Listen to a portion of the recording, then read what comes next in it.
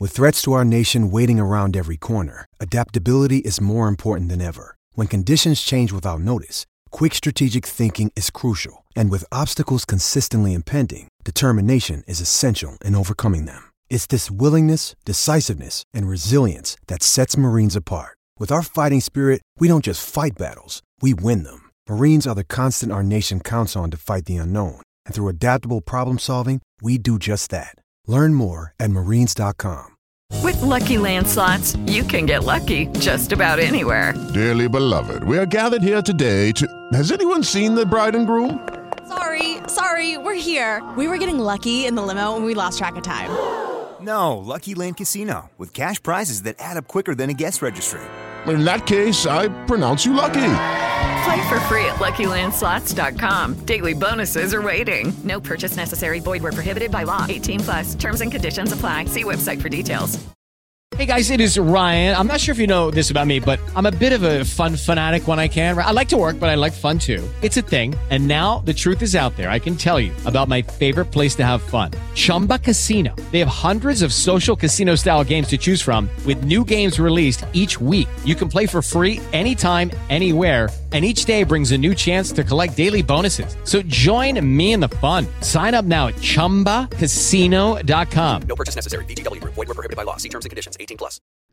This episode of the Managing Madrid podcast is sponsored by BetterHelp. If you think you might be feeling depressed, stressed, anxious, or overwhelmed, BetterHelp is here to help. BetterHelp offers licensed therapists who are trained to listen and help you, and you can talk to your therapist in a private online environment at your convenience. There's a broad range of expertise in BetterHelp's 20,000 plus therapist network that gives you access to help that may not be available in your area. And all you have to do is just fill out a questionnaire to help assess your specific needs, and then you get matched with a therapist in under 48 hours. Then you schedule secure video and phone sessions, plus you can exchange unlimited messages, and everything you share is completely confidential. You can request a new therapist at no additional charge at any time. Join the 2 million plus people who have taken charge of their mental health with an experienced BetterHelp therapist. Special offer to Managing Madrid podcast listeners. Get 10% off your first month at betterhelp.com/managingmadrid. That's betterhelp.com/managingmadrid.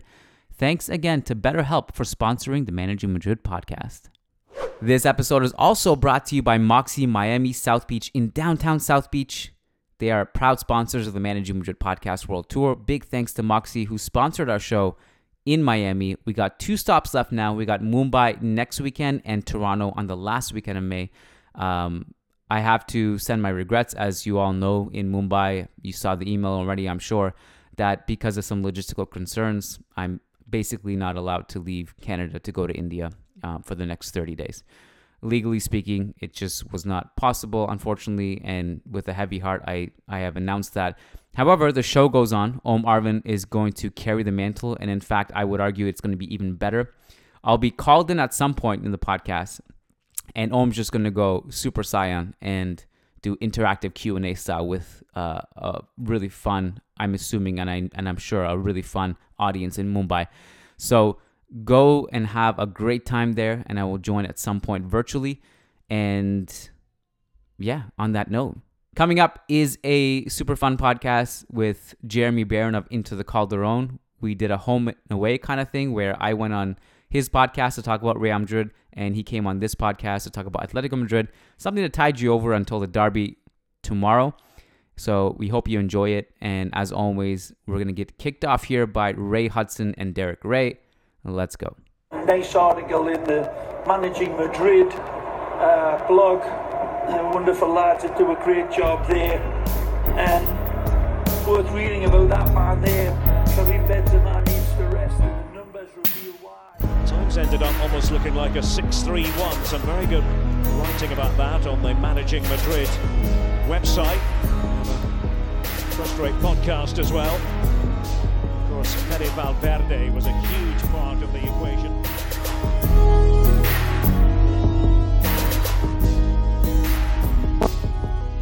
Hello and welcome to a Saturday edition of the Managing Madrid podcast. We have a special show tonight because once or twice a year, and not often enough, one of my favorite guests comes on the show. It's literally the only good thing about playing Atletico Madrid ever, is that our good friend from Into the Calderon, Jeremy Barron, strolls by and we do a home and away thing. So I just finished recording a podcast for his podcast, Culture Nero Chat, which you can find over on, well, we'll tell you in 1 second. We'll also link it in the show notes. But Jeremy is here, and we're going to talk all things Atletico, and I'm super excited to kind of ask him what's going on with them in this season, and we're going to get right started. But first, welcome to the show, Jeremy. How you doing? Great, man. Delighted to be here as ever. Thanks for having me. Can you just remind everyone the name of your podcast? It's Culture Nero Chat, but I wasn't sure of the patron, the link, so that's why I hesitated in the intro. Yeah, so we have a new Atletico Madrid podcast network actually on our site. We have Culture Nero Chat, and our good friends Taha and Emmanuel do the Partido a Partido podcast. So we have a couple podcasts on our network. You can find us on Spotify. Culture Nero Chat also has a Patreon page at patreon.com/Culture Nero Chat with some brand new rewards that were just added this past week. Perfect. All right, amigos. So you guys can go listen to that segment that I did with Jeremy over on patreon.com/Culture Nero Chat. Jeremy, what's going on with Atletico, man? Is this an uncharacteristic season, you would say? What is this? What's going on with the defense? What's going on? What's the identity at this stage? Are you guys a defensive team? Are you guys an attacking team? Are you guys something in between? What are you? We're bad. That's what I can say, is that we're not good. This has been such a disappointing, even embarrassing season for Atleti, Keon. We win the title last year. It's so dramatic. It's so awesome. We're top for 26 weeks and we hold on to the very end. And then over the summer, we invest. We go to Paul. We bring in Griezmann on the final day of the window for another go at it. And I wouldn't say it's conventional wisdom, but we're a trendy pick to win La Liga again. We hadn't repeated as league champions in 70 years. Like, this is potentially huge stuff, but the problems are evident from day one. Defensively, we have been a shell of who we once were under Diego Simeone. We've been able to score goals with relative frequency and fluidity this season, but it's not really part of a coherent, cohesive game plan. A lot of times it's been our individual attacking talent, of which there is plenty, bailing us out, especially early in the season. We had a really late, scrappy extra wins and added time and second half stoppage time. We've been really pretty poor for most of this season. We just came off a 6 week or so stretch where we were pretty consistent. We got back into a position in the league where we will likely finish top 4 in the end. So it won't be a complete disaster, but really everything else around this season, other than getting to the quarterfinals of the Champions League, has been terrible. The new identity that we seemed to forge last season, it's not really there anymore. We don't defend well enough to remind one of the old Cholismo teams from circa 2015, 2016, around there, if not before. And the game plan is just not clear. Simeone has been fighting to establish some kind of rhythm for us all season. And it's a combination of poor planning, poor strategy, bunch of players coming in and out of the lineup with injuries and suspensions. I cannot wait for this season to be over, because we need to seriously reset this summer and go again for 2022-23. Well, you mentioned so much about the defense, and one of the things that struck me looking at the numbers in preparation for this podcast was that you guys still have an expected goals against of 29.5, which is the best in the league. Nobody concedes less chances than you guys. But the staggering thing is that you guys conceded 41 goals from that 29 XGA, which is a staggering difference. How much of that is attributed to just Jan Oblak not being the alien he was maybe like 2 years ago? I think a lot of it has to do with Oblak having a dip in form. He kept only one clean sheet from the first 4 games this season. So the problem started early. We've let in a bunch of really strange goals, some high variance chances that ordinarily in previous seasons would not have gone in with Oblak between the sticks. But that's what's happened. Part of it is just pure regression, right? Oblak for years has been saving goals well above what is expected, right? Last year, I think he he let in 25 goals when he was expected to let in 33. Back in the 17-18 season, he let in 22 when, based on shot quality, he would have let in about 36 or 37. So for years, Oblak has been saving our bacon. For years, he has been bailing us out. And it's natural. It makes sense on some level that Oblak would have a down season. Everyone has one. This is the first really down season we've had in the Simeone era, dating back 10 years. And Oblak is probably the poster child for this, how a player who has been so solid and so reliable has just kind of fallen off this season. Koke is another example, who I'm sure we'll talk about in a minute.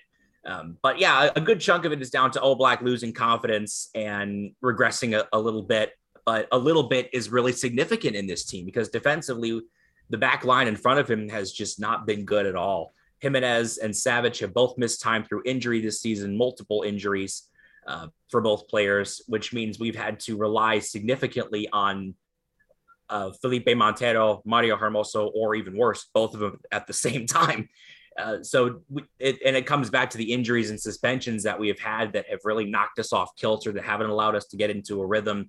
Simeone has used, I want to say, close to 40 different starting 11s this season. And the constant shuffling, the interchange of bodies in front of Oblak has certainly not helped him. The acquisition of Reinildo at the end of the January window was a big boost. That keyed our best run of form all season. It got us past Man United in the Champions League. And again, got us into a position where we are likely going to finish third or fourth, which is the singular main objective for the club every year. So that part is good. Reinildo's addition has been great. But yeah, it's like most things around Atletico this year. There's not one solution that can be solved in the transfers. A lot of stuff here that is concerning, and from the Atletico point of view, that needs to be addressed over the summer and into next season. Oblak is toward the top of that list. Yeah, I mean, Oblak, it's crazy because if you look at the numbers, basically 2013 and on, any year, if you just go, he's like almost guaranteed. He's first in clean sheet percentage, goals against per 90, save percentages, saves. This year is the only year he's not going to be first in any of those categories, which is, part of that will have to do with Courtois being really good, but also just Atletico leaking a lot of goals, right? I'm curious to ask you about several players, but you did say some interesting things there, and you mentioned the Manchester United 2 ties, which reminded me that there was a period in this season. I don't know. Would you say like the month surrounding that Manchester United game here and there on either side of those two legs where something good was brewing? Like you discovered a formation change. I think it was against Manchester United where Simeone went with 4-4-2, I believe it was, and he did some rejuggling, he did some reshifting. There was that period where Hector Herrera and Kondogbia were just bullying people in the double pivot. What happened with how come you weren't able to sustain that? And also we should remember that you guys really, really gave Manchester City a hard time before they ultimately knocked you out, but they were on the rope. So what's happened? Why couldn't that chunk of time, that form and during that period be sustained on either end of the season? Herrera got hurt. He got hurt over the international break in March, and that created a domino effect that has now resulted in us failing to score goals at all. We've been shut out of the last 6 games that we've played. The only 2 goals have come against Espanyol in that really wild 100th minute comeback against Espanyol at the Metropolitano a couple weeks ago. Herrera goes out and we lose control in midfield. And because our midfield has been so imbalanced this season, and because guys like Koke's had a bad year, this has been a really poor season for him. DePaul hasn't adapted properly. Tomalema has been in and out of the lineup despite his obvious quality. He can't seem to stay fit. And then Herrera goes down, which leaves Kondogbia as your only really viable central midfielder. And Kondogbia is not great with the ball at his feet. So we lose control in the midfield after the Man United tie. And that conditions how we approach Man City, how we go to the Etihad and play the 5-5 formation that just pisses everyone off. I love that. And then we come back to the Metropolitano and we really give them a run for their money, as you said, and very nearly forced that to extra time. And we could have gone to a semifinal, which would have been unlikely, but amazing. So Herrera goes out after we beat Rayo in March. 1-0 at Vallecas. And because we just don't have many viable options there, we don't have a midfielder who can link things together, right? We don't have a midfielder who is steady and secure and really safe in possession like Herrera is. And Herrera was out for 6 weeks. He comes back against Athletic, and he did not play well last week, and he looked really rusty. Gave away a sloppy penalty in the second half. So, I mean, I know that's a bit of a long answer, but the midfield, we had about a month, 5 weeks where the midfield was playing reasonably well. Herrera goes out, Simeone chops and changes some more, and we're really back to where we started. The midfield, I think, is probably the most important position that Atletico need to reinforce this summer, because this year it just wasn't good enough. Kondogbia is the only pivot in the squad. As much as I love Kondogbia, I think he's been great this year. He's taken on an outsized importance because he's the only pivot we have. Koke is not a fit there. DePaul is certainly not a fit there. Our own Robbie Dunn wrote a great column a couple weeks ago about how DePaul has been shoehorned into this number 5 role when he's really not even close to a number 5. He's number 8 or a number 10. But Simeone's been putting him there anyway because of the lack of options. So, as I've said, this season needs to end. It needs to end like very soon, and thankfully it will in the next couple of weeks because I'm tired of it. But yeah, that's the long answer to the question, is that our midfield has been really tragic for most of the year. And when we found something that worked, it proved to be only temporary. And we're still trying to find, after nearly 50 games, we're still trying to find the best alignment, the best formation, the best set of players to use. You listed off the pivots. I mean, are we just gonna? It's a genuine question. I'm not really saying either way. Atletico way better than I do. Is Marcos Llorente just not a pivot anymore? Is he just basically a right back or a right winger or a striker or a goalkeeper? What is he? Like, he's just everything, but except the position that he was at Alaves for years? Yeah, well, what's happening to Marcos right now is what happened to Saul Niguez over the last few years. Because Saul comes up and he is this marauding central midfielder, right? Box-to-box presence, can do really a bit of everything. He can be a water carrier, he can be an anchor, and he can also score goals like he did the one against Bayern Munich, the bicycle kick against you guys in the derby in 2015. But Saul lost form a little bit, and Simeone needed to plug holes elsewhere in the squad because the squad wasn't properly reinforced in the window. So Saul starts playing as a left back, a left midfielder, eventually a left wing back, and he leaves the club. He goes to Chelsea this year. Something similar, I fear, is happening to Marcos, where he comes in, Atleti purchase him as Rodri's replacement, and that goes terribly. So Simeone converts him into an interior midfielder. He gets us past Liverpool in the Champions League, one of the great nights in our history. And last season, he's one of the only 2 players in the league to get double-digit goals and assists. Like, the other one was Iago Aspas.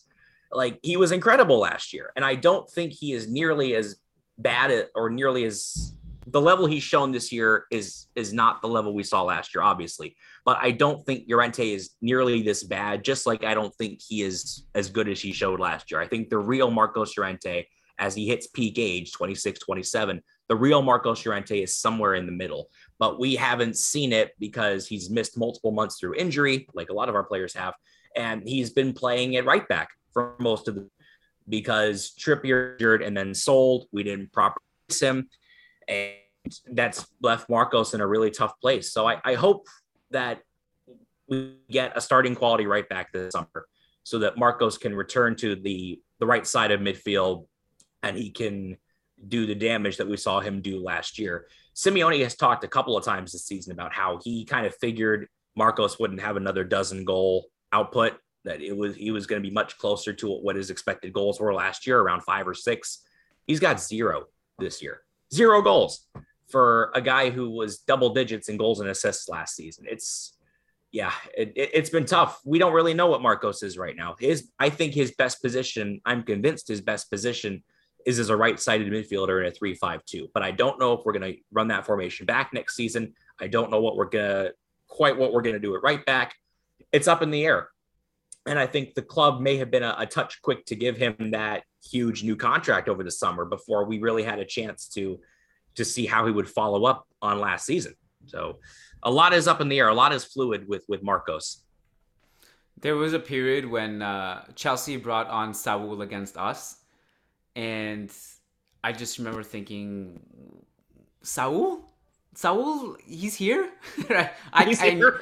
I mean, like, he's. I knew, but it's just like it just kind of like, oh yeah, it's just one of those moments. Like, oh yeah, he's at Chelsea this season. Is he? So are they going to bring him back? You think? Are you guys going to bring him back? Yeah, he's coming back. That's been pretty clear since like November. Like, has not turned to him throughout the season. He's used him mostly in the League Cup, a couple appearances in the Champions League, a handful of appearances in the Premier League. Saul's coming back. Chelsea don't want to pay his wages. They're not going to activate his option to buy. So that is another potential spanner in the works for Atletico summer planning. Not only are we fighting to get into the Champions League, but we once again have potential wage bill constraints. Part of the appeal to sending Saul out on loan was someone else pay his wages. He makes 8 million euros net per year on a contract to 2026. He's still got a long time to go on that contract. So he's going to come back, and I'm not sure whether he will be reintegrated or whether Atleti will look for another buyer. My gut says he will probably be reintegrated. Simeone has missed him. He's missed a guy he can plug into central midfielder on the left side, give competition to Carrasco and Lodi in that position. So Saul, as a player, I think he will be welcome back, and I think he will have probably matured from this experience at Chelsea, which has not gone according to plan for really any party involved.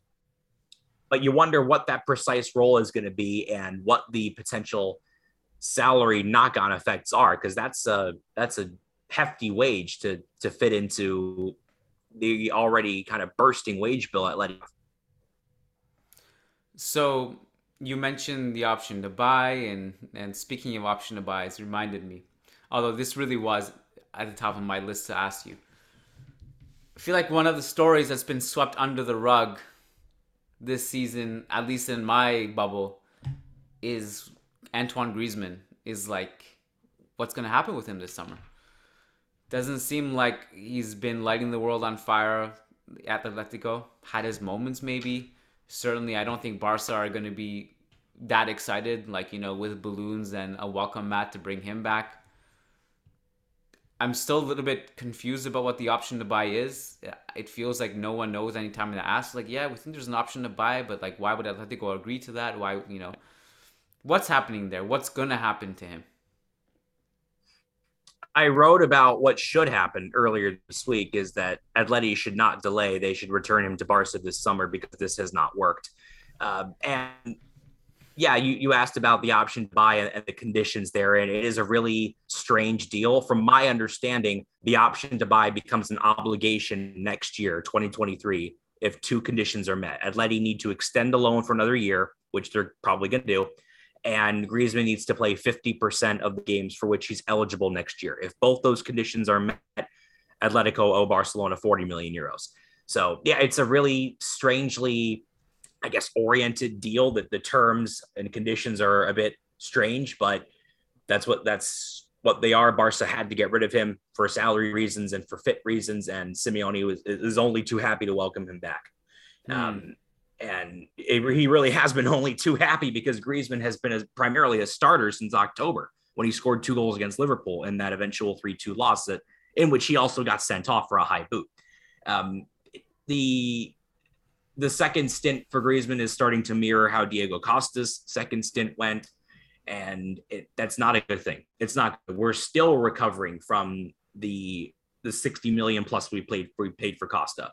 We're still recovering from the 55 million we sent to Chelsea for Alvaro Morata. We're still recovering from the Vitolo deal with Sevilla 5 years ago, where we paid them what was at the time nearly a club record fee, 40 million euros.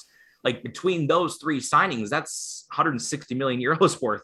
And you add Griezmann on top of that, it's just through the roof. It skyrockets to roughly 200 million in transfer expenses for guys who were past peak age or just not really good enough to play for this club in the first place. So what should happen with Griezmann, who has not scored a league goal since the end of November, who has only 3 goals in La Liga this entire season, what should happen is that Atleti should return him to Barca and make him Joan Laporta and Xavi's problem. They're not going to do that because this was an express request from Simeone, and Atleti are practically stuck with him. Griezmann has said that he's thrilled to be back in Madrid. There was a very public campaign to welcome him back. A bunch of players were interviewed in early September and said, Griezmann is one of us. We want the fans to welcome him back. We want this, we want that. And when the club captain is leading that effort, it really speaks to only one trajectory, one way this is going, is that Griezmann is going to stay here for the rest of his, I would say, viable career, right? Until he goes to MLS or until he does something else. But yeah, it's a tough situation, but it's a situation of the club's own making. They didn't have to bring Griezmann back. It wasn't necessary. I felt that chapter was closed in 2019 when he left for Barca, a direct rival in the league. We were already well stocked up forward with Joao Felix, Angel Correa, Mateus Cunha, and not to mention Luis Suarez, who is still our top goal scorer this season somehow. So Griezmann did not need to come back. It's had a knock-on effect on how the squad is balanced. It's screwed with Correa's minutes. It's screwed with Cunha's minutes. And both those guys are more deserving of extended minutes and runs in the starting 11 than Griezmann is. It goes against the core principle of what Cholo Simeone has built here in the last 10 years. Meritocracy, deserving your minutes, the quality of your minutes over quantity. Simeone has kind of ignored this to welcome Griezmann back. And Griezmann is not necessarily emblematic, but definitely symptomatic of what we've been through this season, just how terrible this year has been, is that we made an unnecessary transfer when we needed to plug holes in midfield. We really could have used another central defender as well. But no, let's go get Griezmann back and then spend 40 million on him when he's likely going to be nothing more than an attacking midfielder or a wide playmaker. It's tough. I feel like reunions with players, bringing them back, rarely ever goes well, with exceptions, especially at Griezmann's age. You know, maybe if he was a little bit younger, it's a different story. And he's not like he's that old, but he's actually, you brought up Diego Costa. I think he's 31 now. Diego Costa's 33, so he pretty much, 2 years ago, that would have been the Diego Costa, right? I also do feel like Joao Felix and him, it's hard for me to see them coexist. I don't know, just the way I feel like Joao Felix can be, if he's surrounded with these quick wingers like the Carrascos, like the Correas, the Griezmann profile doesn't really, I don't know if he meshes. I'm a little bit annoyed as a Real Madrid fan because I feel like Barca have been bailed out with couple teams just swooping in for people they don't want to keep, like West Ham coming in for Coutinho. I was annoyed by that. Although, to be fair, I think West Ham, that seems to be a win-win. I think he's playing well there, but I don't know if he still is, but certainly there was some hype at the beginning. But I'm annoyed that you guys just saved Barca's ass for that. So I hope there's a way to just send him back there and that he just becomes Xavi's problem. Yeah. All right. Well, why don't we talk about the game itself tomorrow? And can you tell us like how you're going to line up? Obviously, like, you know, you and I talked about this on your podcast a little bit, just the fact that more pressure on Atletico. It's very likely that Ancelotti is going to play a lot of B team players from our end. We know Lunin is starting. Beyond that, we don't really know, but we can guess it's not going to be a heavy starting 11. Like, it's not going to be the A team. It's going to be like a lot of B team players with a couple of starters in there in between. Then there's the Atletico side of things, who are probably safe from dropping out of the top four. However, you just never know. And Real Betis, despite dropping points over the last match day, are still only 3 points behind. And and so there's always there's very little room for error still at this point. So how are you guys going to line up against us? From what I have seen, the only unavailable players are Lima and Joao, both through injury. Reinildo is going to play as Atleti successfully overturned the weird yellow card he got last weekend in Bilbao. He fouls Iñaki Williams, but the replay showed he didn't really make contact with him. Mateo Lahoz booked him anyway. So that yellow card was overturned. He's going to play. So I would expect it's going to be Oblak in goal, Reinildo as the natural left back, Versalco at right back, Savic and Jimenez in the middle of the defense, Carrasco on the left-hand side of midfield, Llorente on the right, Koke and Kondogbia in the middle, and then the front two, it looks like it's going to be Correa and Cunha with Griezmann and Suarez both on the bench, Rodrigo de Paul on the bench. I like that 11. I think we've been singing Cunha's praises on my show all season. This was an under the radar signing. It wasn't a very popular signing, but he's added a lot to us in a super sub role. And there's talk that Simeone is going to make him the starting 9 next season, if assuming Simeone stays. Cunha adds a lot of elasticity. He's really agile, wiry, does a lot of the things a modern 9 needs to do. He presses high. He's really agile and quick. He's got a lot of that Brazilian flair. He's really crafty and intelligent with great vision. He's not a great finisher yet, but I think that can come. I think there's a lot of optimism that Cunha can be a guy who develops into a Diego Costa type player for Atleti. So really excited to see him get a start in, even though this installment of the derby is going to be weird. It's still a big game. It's objectively a big game. Atletico Madrid, Real Madrid. This is still a huge deal. So to see how Cunha performs against this kind of opposition, league winners, probably the Champions League winners as well, it's going to be big for him and his confidence. And we're really going to see what we have here. And I think we've got a very good player in Cunha. And I like that possible 11. Reinildo has been a great addition, helping solidify the left side. He's just a wall back there. A bit out of control at times. He takes a lot of gambles and a lot of risks, but he was key to help us get past Man United, and has been key over the last 2-3 months in helping us to solidify, hopefully, fingers crossed, a Champions League place. I think we're going to get there in the end, but we're not making it easy on ourselves. Betis, I know they won the cup, but they haven't been quite as sharp since the end of February, early March. And La Real, whether Oyarzabal is healthy or not, they just can't score goals. Like Isak, Sorloth, David Silva got their goal yesterday in the loss to Levante.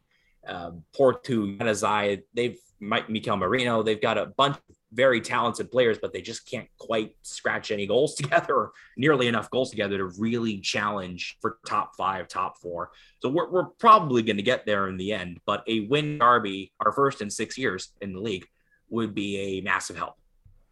Well, Betis play, at the time of this recording, in half an hour, they play against Barcelona, and that's huge. A Betis win there would make things very interesting.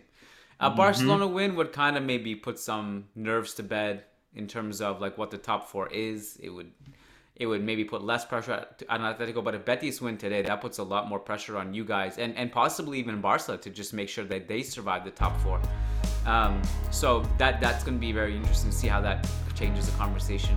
All right, Jeremy, I think I've taken up enough of your time, and you think you need to return back to the Arizona sun and enjoy that? Oh yeah, just so excited for this 95-degree day we're gonna have. Isn't that unbelievable? Like you can't even enjoy it. You just have to be inside, or you have to be literally in a swimming pool or the ocean or something, which you're not obviously by the ocean. But anyways, enjoy it regardless, and look forward to our next podcast. Good luck tomorrow, and thanks for coming on and giving a little bit of your time here. Thanks, Jeremy. Thank you, man. Good luck to you as well. Hoping for a good game, and we'll do this again soon.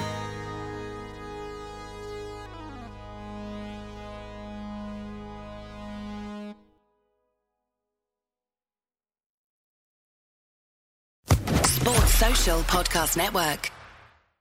With Lucky Land Slots, you can get lucky just about anywhere. Dearly beloved, we are gathered here today to... Has anyone seen the bride and groom? Sorry, we're here. We were getting lucky in the limo and we lost track of time. No, Lucky Land Casino, with cash prizes that add up quicker than a guest registry. In that case, I pronounce you lucky. Play for free at LuckyLandSlots.com. Daily bonuses are waiting. No purchase necessary. Void where prohibited by law. 18+. Terms and conditions apply. See website for details.